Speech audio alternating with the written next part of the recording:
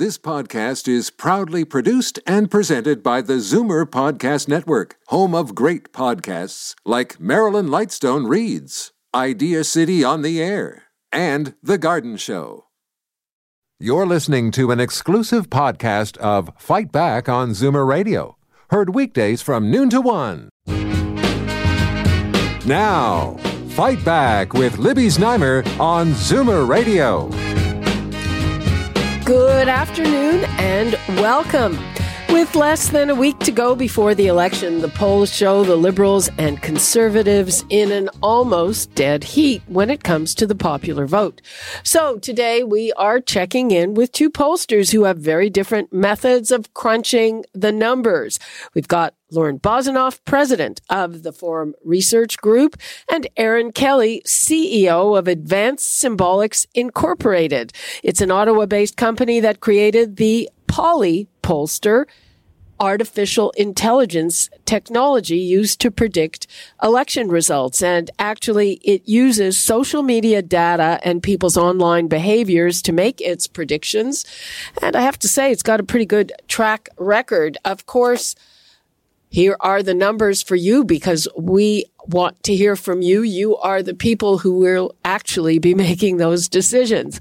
416-360-0740, toll free 1-866-740-4740. Welcome to you both. Let's start with Aaron Kelly. Hi, Aaron. Hi, Libby. So what does Polly say if the election was held today? If the election were held today, we are seeing a 57% chance of a Liberal minority government and a 40% chance of a Conservative minority government. But important to mention, this really means a 5-seat difference because we're looking at seat counts.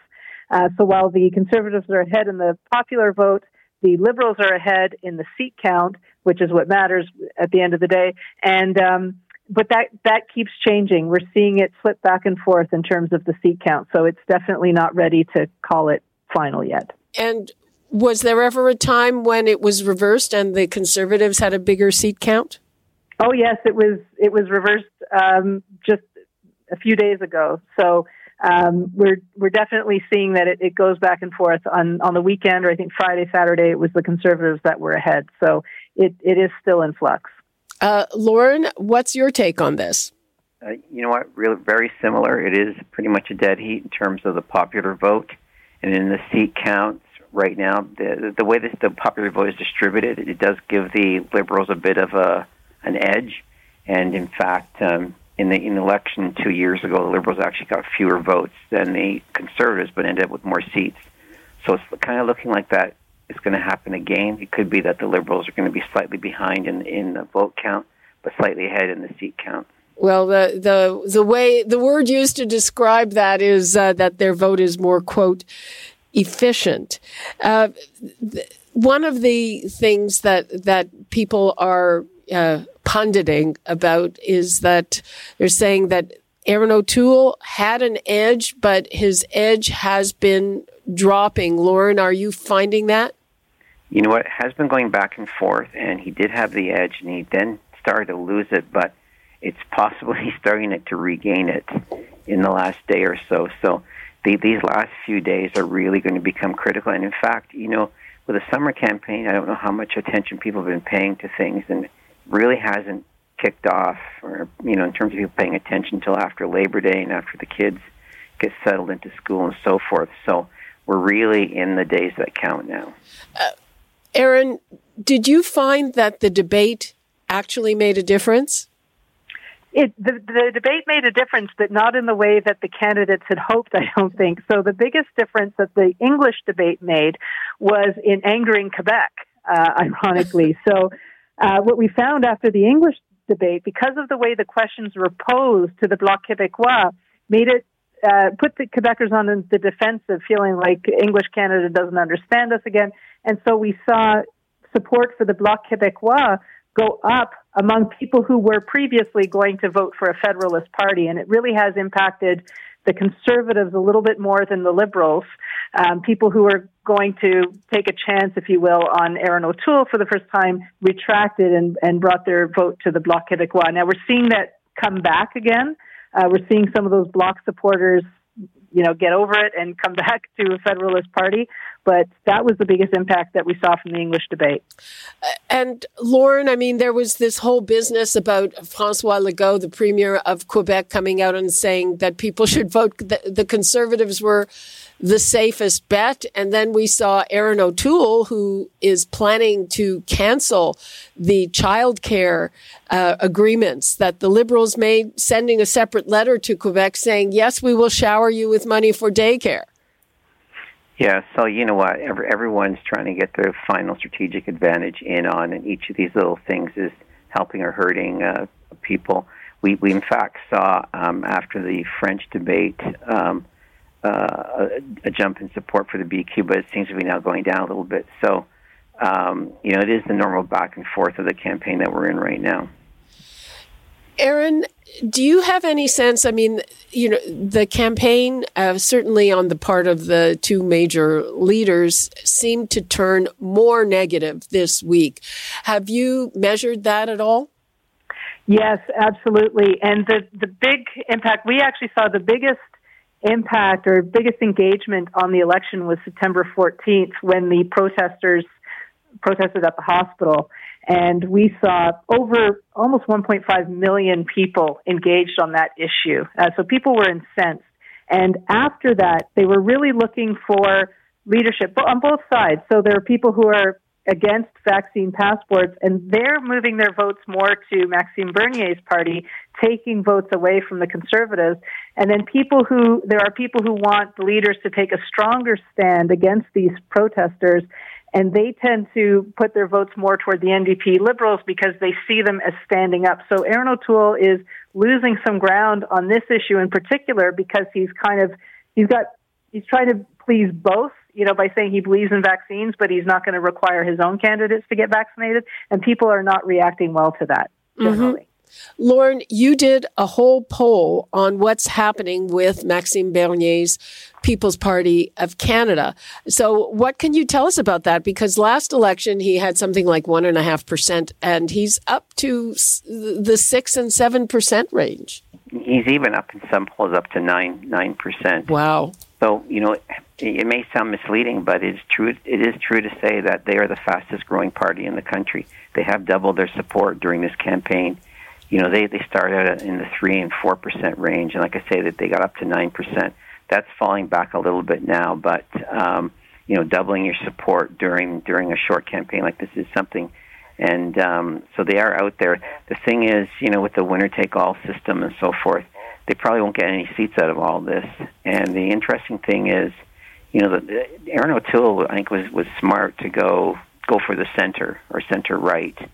And hence that's why he's tied with Trudeau right now. But it did create a vacuum for the PPC, and they sure went in and took advantage of that. Well, it's interesting. In one of the analyses that I read, it said that last time a small number of defections from Conservatives to the PPC cost them a number of seats, and this time it could cost them much more. Do you agree with that, Lauren? Yeah. So what's impressive about the Tory performance is they're tied with the Liberals, and they have the PPC on the right to contend with. So, when you look at the right and center right, the Tories are at about 30%, and then with the PPC another, 7, 8, 9%. The Conservatives are really in the 35, 37% range.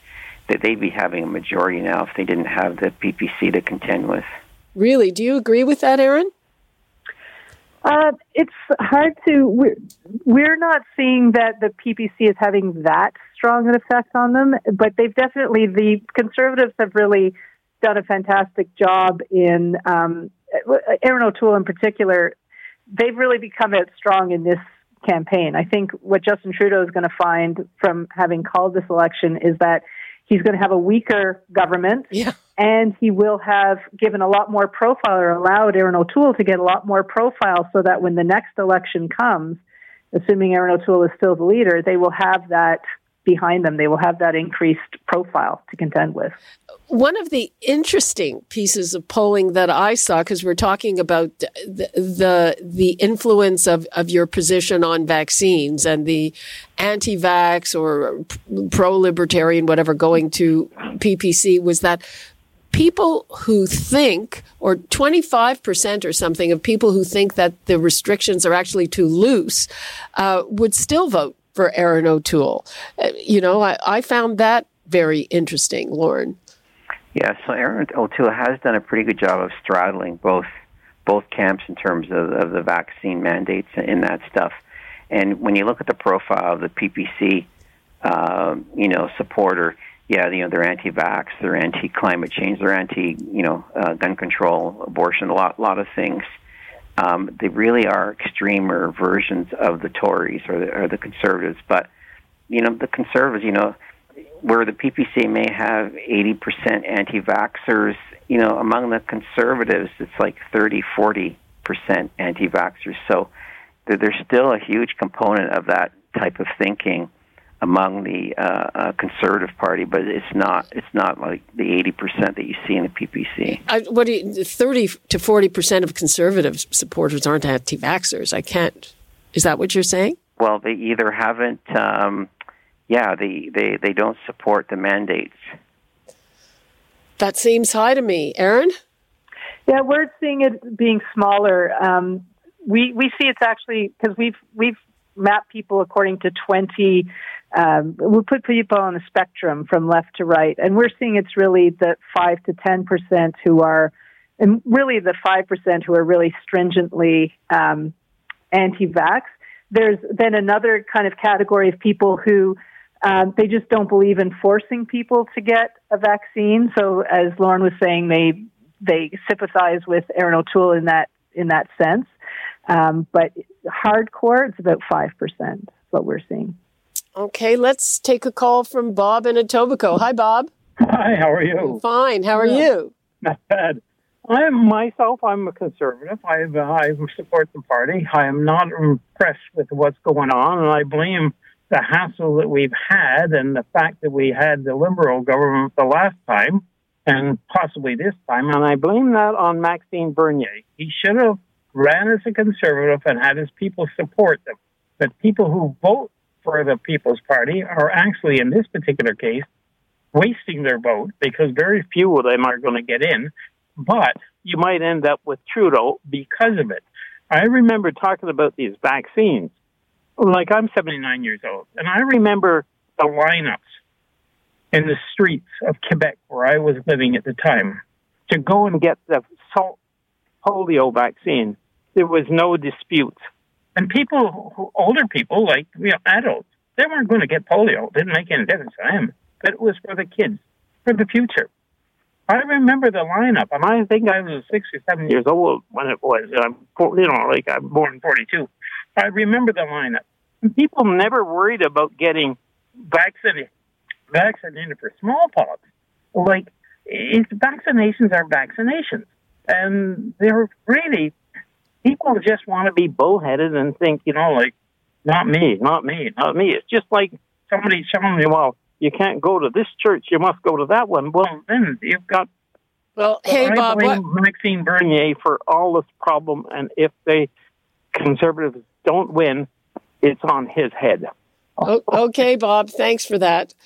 On the other side of the coin, on the progressive side, Trudeau is telling NDP voters, if you vote NDP, you'll be helping the Conservatives. So there's this whole aspect of strategic voting. Erin Kelly, have you measured that in any way? Yeah, we're definitely looking on, and you can see on our site where we show that how in each province how many of these seats are, in contention. There are definitely many seats, especially in Ontario, where the Liberals and the NDP are in contention, but there's actually more where the Liberals and the Conservatives are in contention.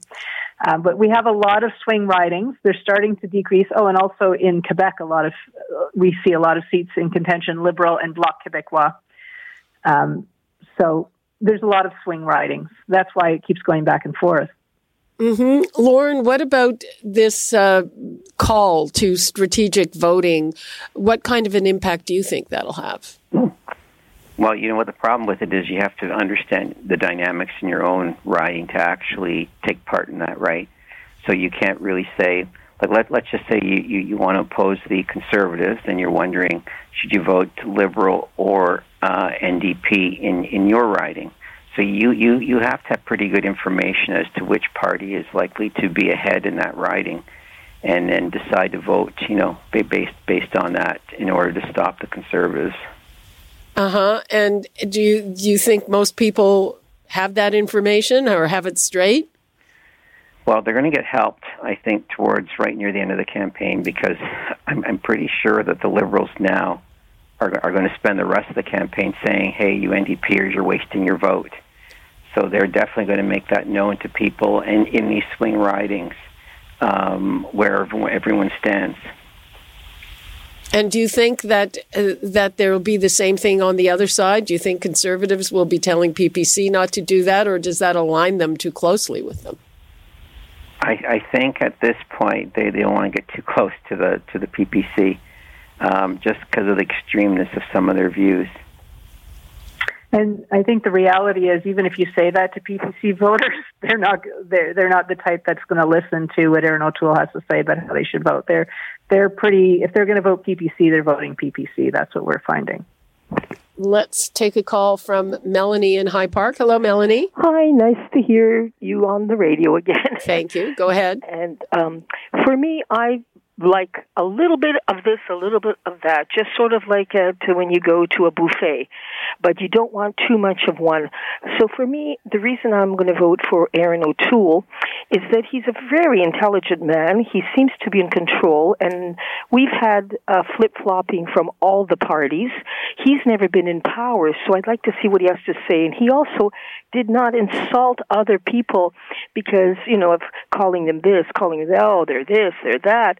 I really, at my age, I don't like that. I don't like to knock anybody's thoughts and insult them and create havoc in society and anger and frustration. They're not peacemakers. And I think that Mr. O'Toole, like I said once, is trustworthy to keep his finger on the red button. Okay, thank you for that. But he did make a very personal attack, several of them, on Mr. Trudeau. So, Lauren, will that be turning other people like Melanie off? It obviously didn't turn her off. You know what? If it goes too far, it will. But if it doesn't, it won't be turning people off. I mean, you do have to respond to things during the campaign, and sometimes it's a worse mistake not to respond. I don't think he's gone overboard in any of his criticisms. Erin Kelly, when you're looking at social media posts, are there a lot of posts that kind of talk about Trudeau as a privileged white guy and Erin O'Toole as a suburban dad, more like everyone else? No, people talk about what matters to them. I think they just assume all politicians are well-to-do, and really we see that the issues are the economy, cost of living, vaccine passports, things that matter to people personally. That's what people are concerned about. And have you settled on what you think the ballot question will be? That's something that most of us still don't have a fix on. Yeah, I think there's going to be a few. It's definitely all around cost of living, the economy. That's why daycare is so popular, because it goes to cost of living. The climate is also, so it really depends on where you lean. So we see with some people it's cost of living, daycare, climate change, and with others it's the economy generally, but that tends to favor a conservative. Vaccine passports, and then policies around reopening and how that's going to happen and when. So those are really the key issues. Lauren, what do you think the ballot questions are going to be? So this has been the big problem of this campaign. It was caused for no particular reason. It was just called out of the blue, and it's taken a long time to develop the ballot question. All of those, I think, are considerations. I think people are really, though, in a quandary about what this election was about. And even one ballot question is why are we having this election? There's been a sense that was never explained during the campaign, and I think it's still out there. So I think this time around we're not going to see one single ballot issue for everybody. People are going to decide on these sort of micro issues, which one is most important to them. It is true the economic thing is starting to resonate with people, and we've got the inflation numbers coming out, and the high cost of things is starting to bother people. And of course, the vaccines are out there. And the other thing to think about is, looking at the vaccines and the reopening, did the parties, were they ever able to explain what their plan was? Even now, do you know what the plan is of any of these parties to deal with COVID going forward? So I think people are going to be in a real quandary on Election Day. And do you think people will punish Trudeau for calling the election? Well, so far they haven't rewarded him because, the minute the election was called, this so-called lead that the Liberals had during the summer, these 5 to 15-point leads supposedly that they had, they disappeared overnight. Like the day the election called, all that disappeared. So he's not getting rewarded the way things are going. And the question now will be, is he going to get punished for what's been going on? Let's hear from Rose in Mississauga. Hi, Rose. Hi, how are you? Fine, how are you? Great, thank you. So I cast my vote for the Liberals. Okay. Yeah, so by email vote, myself and my husband and my daughter also email voting so that we can avoid any lineups during COVID time.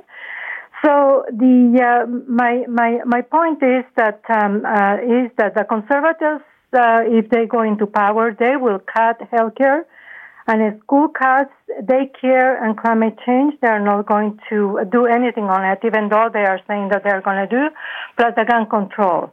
So those are things that they really bother me because I used to be a conservative before. With Trudeau, he has done an excellent job under duress of COVID.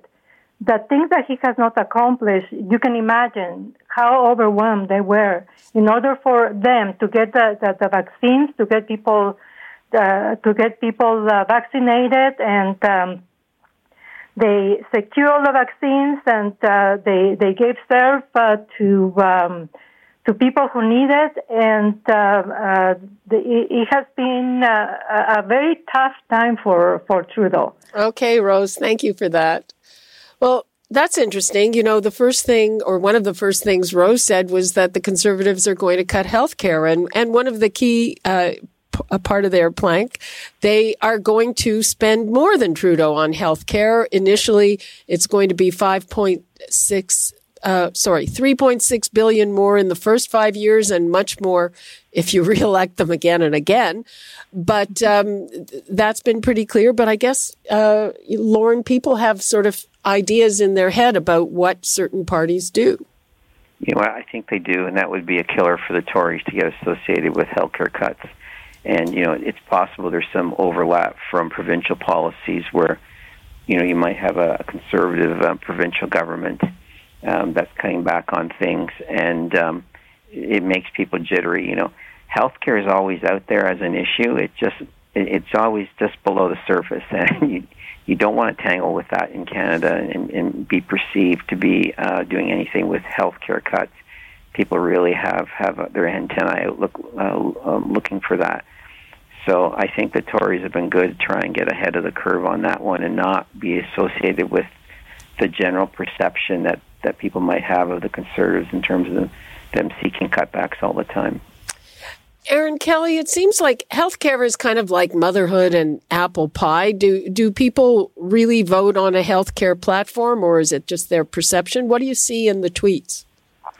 Well, first of all, what I'll say is that Erin O'Toole has had a hard time communicating his policies to Canadians. We're definitely seeing that people find it complicated, like with the daycare being a tax credit rather than just $10 a day daycare, which is much easier messaging. So I think that's been part of his problem.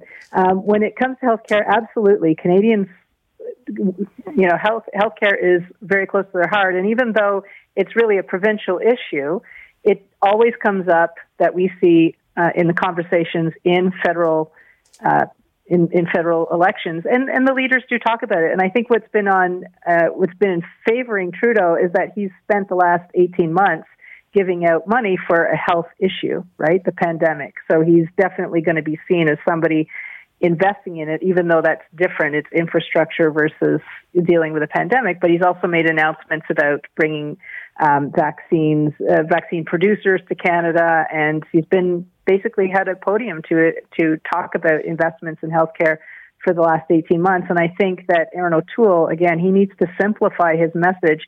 Don't talk so much about tax cuts or tax credits, tax write-offs, credits, and all these things. It's too complicated for an election. You have to just say, I'm going to invest, and this is what I'm going to do. Okay, Daryl in Toronto. Hello, Daryl. Hi, how are you doing today? Fine, how are you? I'm okay. I just wanted to kind of point out sort of lightheartedly that one of your people had mentioned that there was really no reason for this election. It seems to me the reason for this election is because we have pollsters.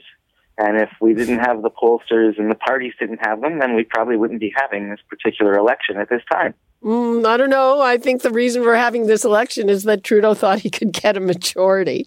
And how did he think that? What? How did he think that? Oh, because that's what the polls said okay. at that time. Right, you are. Daryl, thanks for that. So, again, it's interesting how quickly that perceived majority kind of evaporated. But, Aaron, do you think that people will punish Trudeau for calling this election? I think it's pretty clear that they're going to, and that they are, because he did start out with very high favorability. We saw him potentially winning a majority government when it started.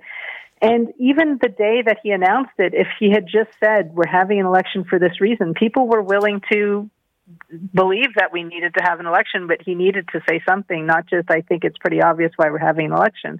That was the problem, is he didn't set it up in that speech, and we saw him go down from there.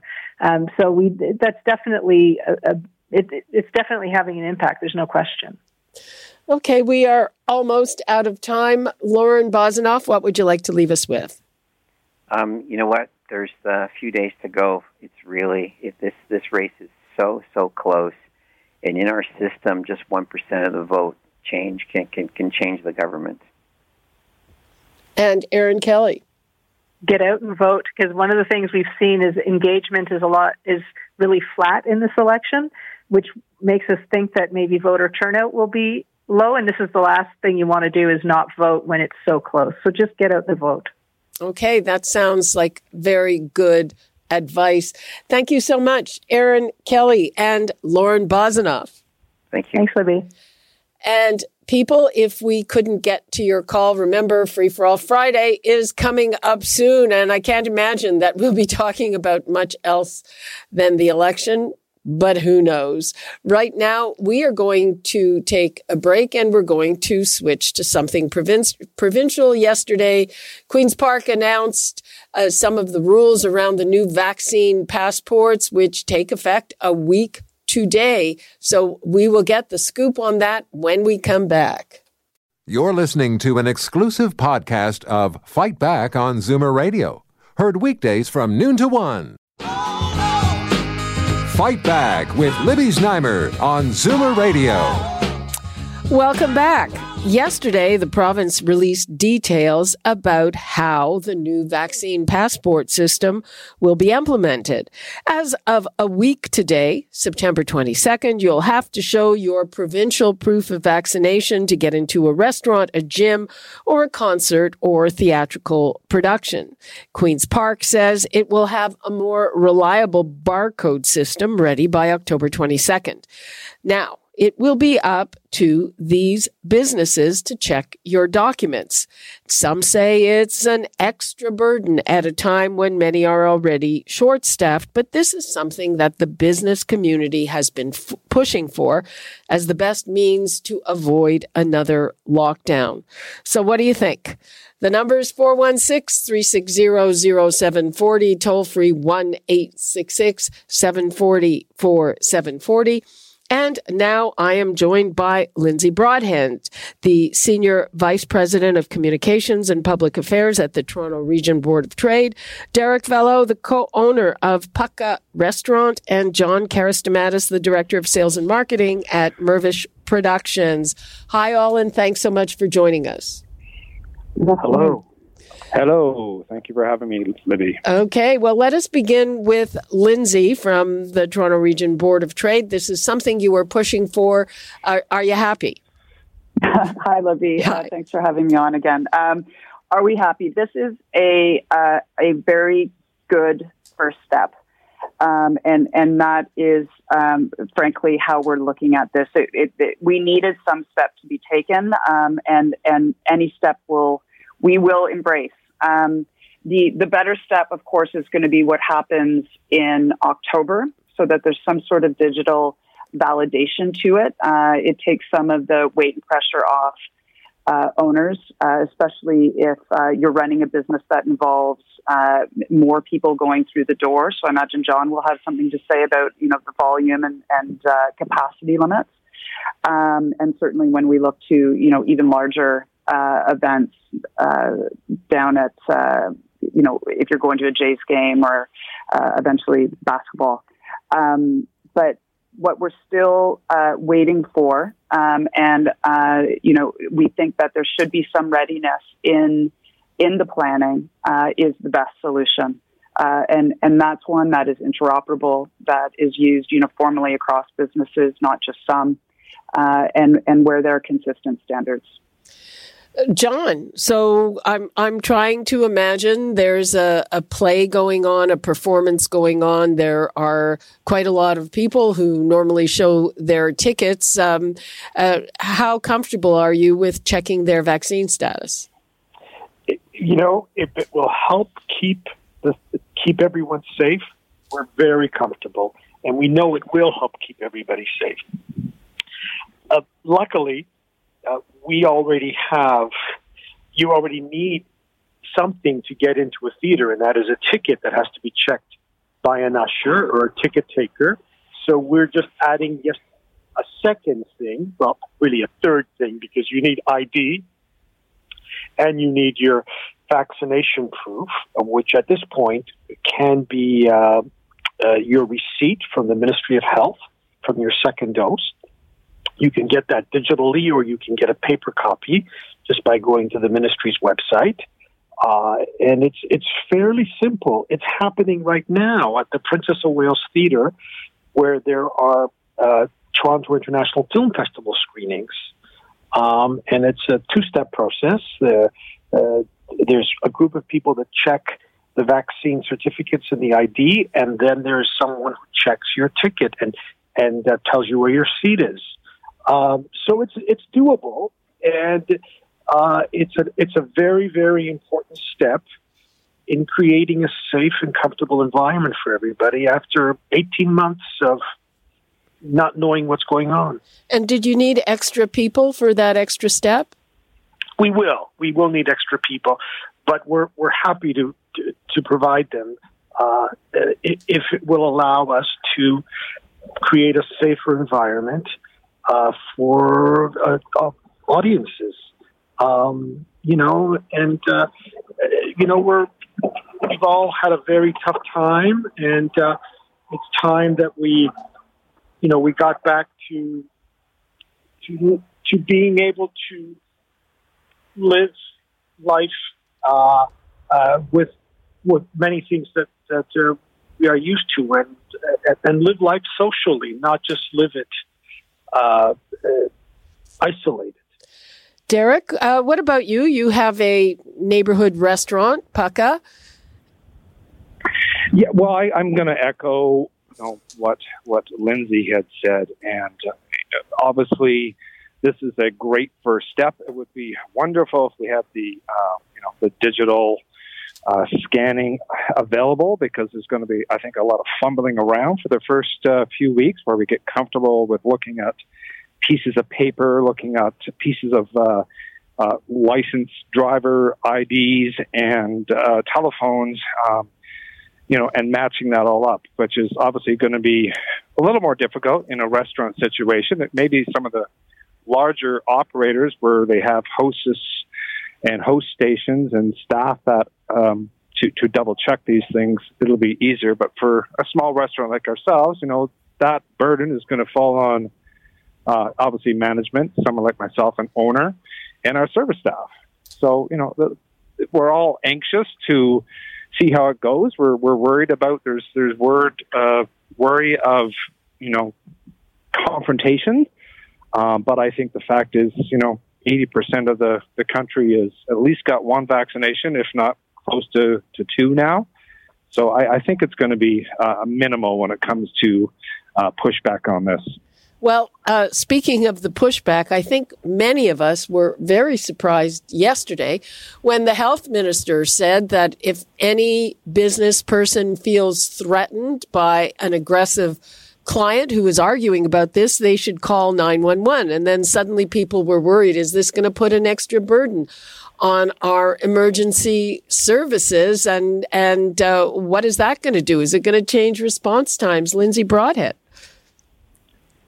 Well, look, I mean, I certainly hope that a lot of the attention that people who are, more adamant or aggressively against vaccination, I hope that can be easily superseded by just, business as usual. I think there's been a lot of attention. We're in a very strange political cycle right now. So attention is being placed on a lot of different places. And I'm also making the assumption, which one shouldn't do perhaps, but I'm also making the assumption that those are in scenarios that would require a 911 call. There have been protests that we've read a lot about outside of different restaurants and different service agencies. Very few of those escalated to the point of needing a 911 support. So when restaurants are back and when businesses are back in some degree of flow, those are going to be outlier situations. But this is part of the discourse of the community right now, and there are stresses, and those can't be understated. There are strains of very different and diverging opinion, and those need to be talked about. They certainly shouldn't escalate to violence. Well, Derek Vallow, I mean, we had certainly as one example here, Jen Agg, who is a very well-known restaurateur. She had people demonstrating, and I don't know that it was that there was violence per se, but they were preventing her from making a living. And she called out the cops saying they didn't do anything. And now Christine Elliott says, call the cops. I mean, what do you make of it? Yeah, there's no doubt. There's going to be disruptive, behavior by the fringe, as Lindsay sort of, noted. Certainly this is not the majority, and I don't know the circumstances around Jen and saying that the police didn't respond to her request. I certainly hope that's not the case when this rolls out next week. I think if someone needs help, an operator needs help, that the police will respond as they should. Again, I think we're all holding our breath and make sure it doesn't get this far, but there are going to be incidences. There are people out there that just want to stir the pot, create a scene, and see what happens. So, we'll see, right? There's going to be some things. I'm fortunate. I live in a pretty tight-knitted community. We're a community restaurant, a neighborhood restaurant with lots of families. The likelihood of that happening to us is next to none. However, I think if you get into bigger venues, downtown, I think that's where, security and the police or private security is going to be perhaps needed. Yeah, I mean, full disclosure, it's my neighborhood. I'm a customer, and it's very. I'm sure that a lot of the people are kind of regular people, because it's a pretty close knit community. John Karastamatis, have you given any thought to that? I mean, I would think you're right in the heart of the entertainment district. when we announced that we were going to only allow fully vaccinated people into our theaters, and this was before it was mandated by the government, we did get some angry emails and angry calls. Our sense was that none of them were our customers. These were activists that were pushing a certain agenda, and because we had made our statement, they thought they would threaten us, and they said they would never come to our theaters again. That they would tell everybody not to come to our theaters, and that's fine. I mean, everybody has the right to say what they want, but as has been said, over 80% of people in Ontario have had one or two shots of the vaccine. So the vast majority of people are on board. It's a very small minority that isn't. So we, if any of these people show up in person, we will have to deal with it, and that's part of the pains of getting back to normal. We're prepared to take that on. It's not, it may not be pleasant, but we're on the road to recovery, and there'll be some bumps, but we'll eventually get there, and we'll just have to overcome all the obstacles. Let's take a call from Bill in Bracebridge. Hello, Bill. Hi, Libby. This absolutely confounds me. I'm going to go into a restaurant or to a McDonald's or to a Tim Hortons to get a coffee, and I'm going to have to show all this ID. I'm just not going to do it. It's been 18 months or 24 months, whatever it's been, and I've done without restaurants. I've done without going to bars or going to these social events that we used to go to. And, I pretty much get my stuff at the Costco or the supermarket, and we cook everything at home. We're doing quite well. I really don't, I'm happy the way I am. I don't need to go back to this. Okay. Well, I hear you. Thanks for your call, Bill. Thanks. Just to jump in there, Libby, if I could, he makes a very good point. I think for a lot of the current rules anyway are a lot of businesses where there's just a pickup required. And I don't know how he engages with those particular shops that or services that he mentioned, but no ID will be required for simple pickups. And I know there's also a lot of confusion around if you're on the outdoor patio, unvaccinated in a restaurant, and you needed to use the facilities, the washrooms. That's okay. You can. Yeah, you can do that as well. So, yep.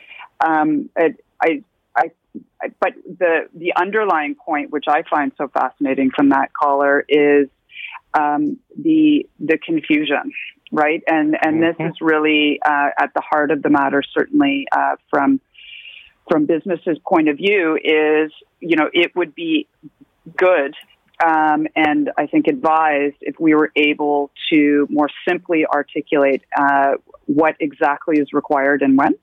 And we were able to use the technology that is far more easy. So if a gentleman like your caller doesn't want to go to restaurants and all those things, that's fine. He wouldn't have to download the app. But when you download it, it is immensely easy. And is actually very, it's more easy than some of the technology that you have to use to get into restaurants currently. So there are solutions out there. And I think that's where we need to steer the conversation, perhaps not today, but as we move forward with this, if we need tools, let's get them in place so we don't have to add additional burdens or confusion. Yeah, I mean, I know the previous caller, I don't want to put words in his mouth, but he objects to having to show that proof, though, if I'm not mistaken, he is vaccinated. So he will avoid those places as a matter of principle. But yeah, none of this is simple. None of this is simple. If I may jump in, the other thing about this, right, is it's temporary. It's there to protect us right now. It will disappear. But unless we take this step now, it won't disappear. It'll just drag on and take much, much longer. And there are practical considerations. Yes, it's only if you're going to spend a couple of hours indoors in a space with many other strangers that you need to be fully vaccinated. If you're going in just to pick something up or just to spend a couple of minutes, you don't have to show any vaccine passports or any ID. But if you're going to spend 2 hours or 3 hours unmasked in an indoor space with many other people, it's safer for everybody if they're vaccinated. Okay, let's take a call from Pat. Hi, Pat. Good afternoon. As somebody who's been a subscriber to the Royal Alex since the mid-'70s, I totally agree with John. He's doing absolutely the right thing. And my only other comment with regard to phoning 911, if they're going to do that, they've got to do that in the first weeks when this becomes an issue. And you may have to put a few people into the cell for a few hours. But once that message gets out, people aren't going to take the risk. It's not worth it to make a fuss about this if there is enforcement. So I think we may have to have enforcement in the early days, but it's absolutely the right thing that the government's doing. Okay. Thanks for that, Pat. And I've got to take another break. Practically forgot about it. We will be back with more on vaccine passports and implementing them. And we'll take more of your calls and your comments about how you feel about it before we take the break. 416-360-0740, toll free 1-866-740-4740. We'll be right back. You're listening to an exclusive podcast of Fight Back on Zoomer Radio. Heard weekdays from noon to 1. Fight Back with Libby Znaimer on Zoomer Radio. Welcome back. Well, if you were paying attention to our commercial break, we had one theater commercial. That's a place where the vaccine passport will be required. And then we had a retailer where it will not be required. So, Lindsay, is part of the confusion, are people asking, and I've heard them ask, why is the requirement here and not there? There is absolutely, while this, as I said right at the beginning, this is a good step. There is no silver bullet in this. We all, if we can and are able, should get vaccinated because it helps our communities and our neighbors and our families. But it is a tool, the vaccination passport. And when the tool is used somewhat arbitrarily or inconsistently, what I'm concerned about, taking my Toronto Board of Trade hat off for a minute and putting on my communications and issues management hat, is this level of inconsistency and confusion is what causes one of two things. Either folks will not participate or choose not to participate, which is not good for our economy or one another, or it creates anger and frustration. And that's where you get throwback.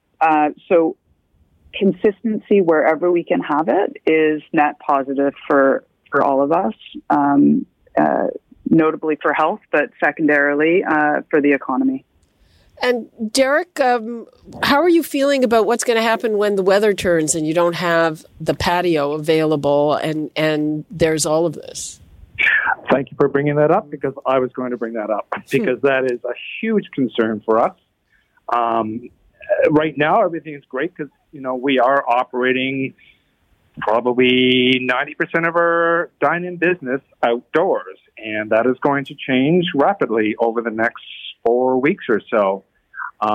So this is going to allow us, and this has not been mentioned, that this whole passport process is to save jobs and save businesses. We cannot afford to be shut down again.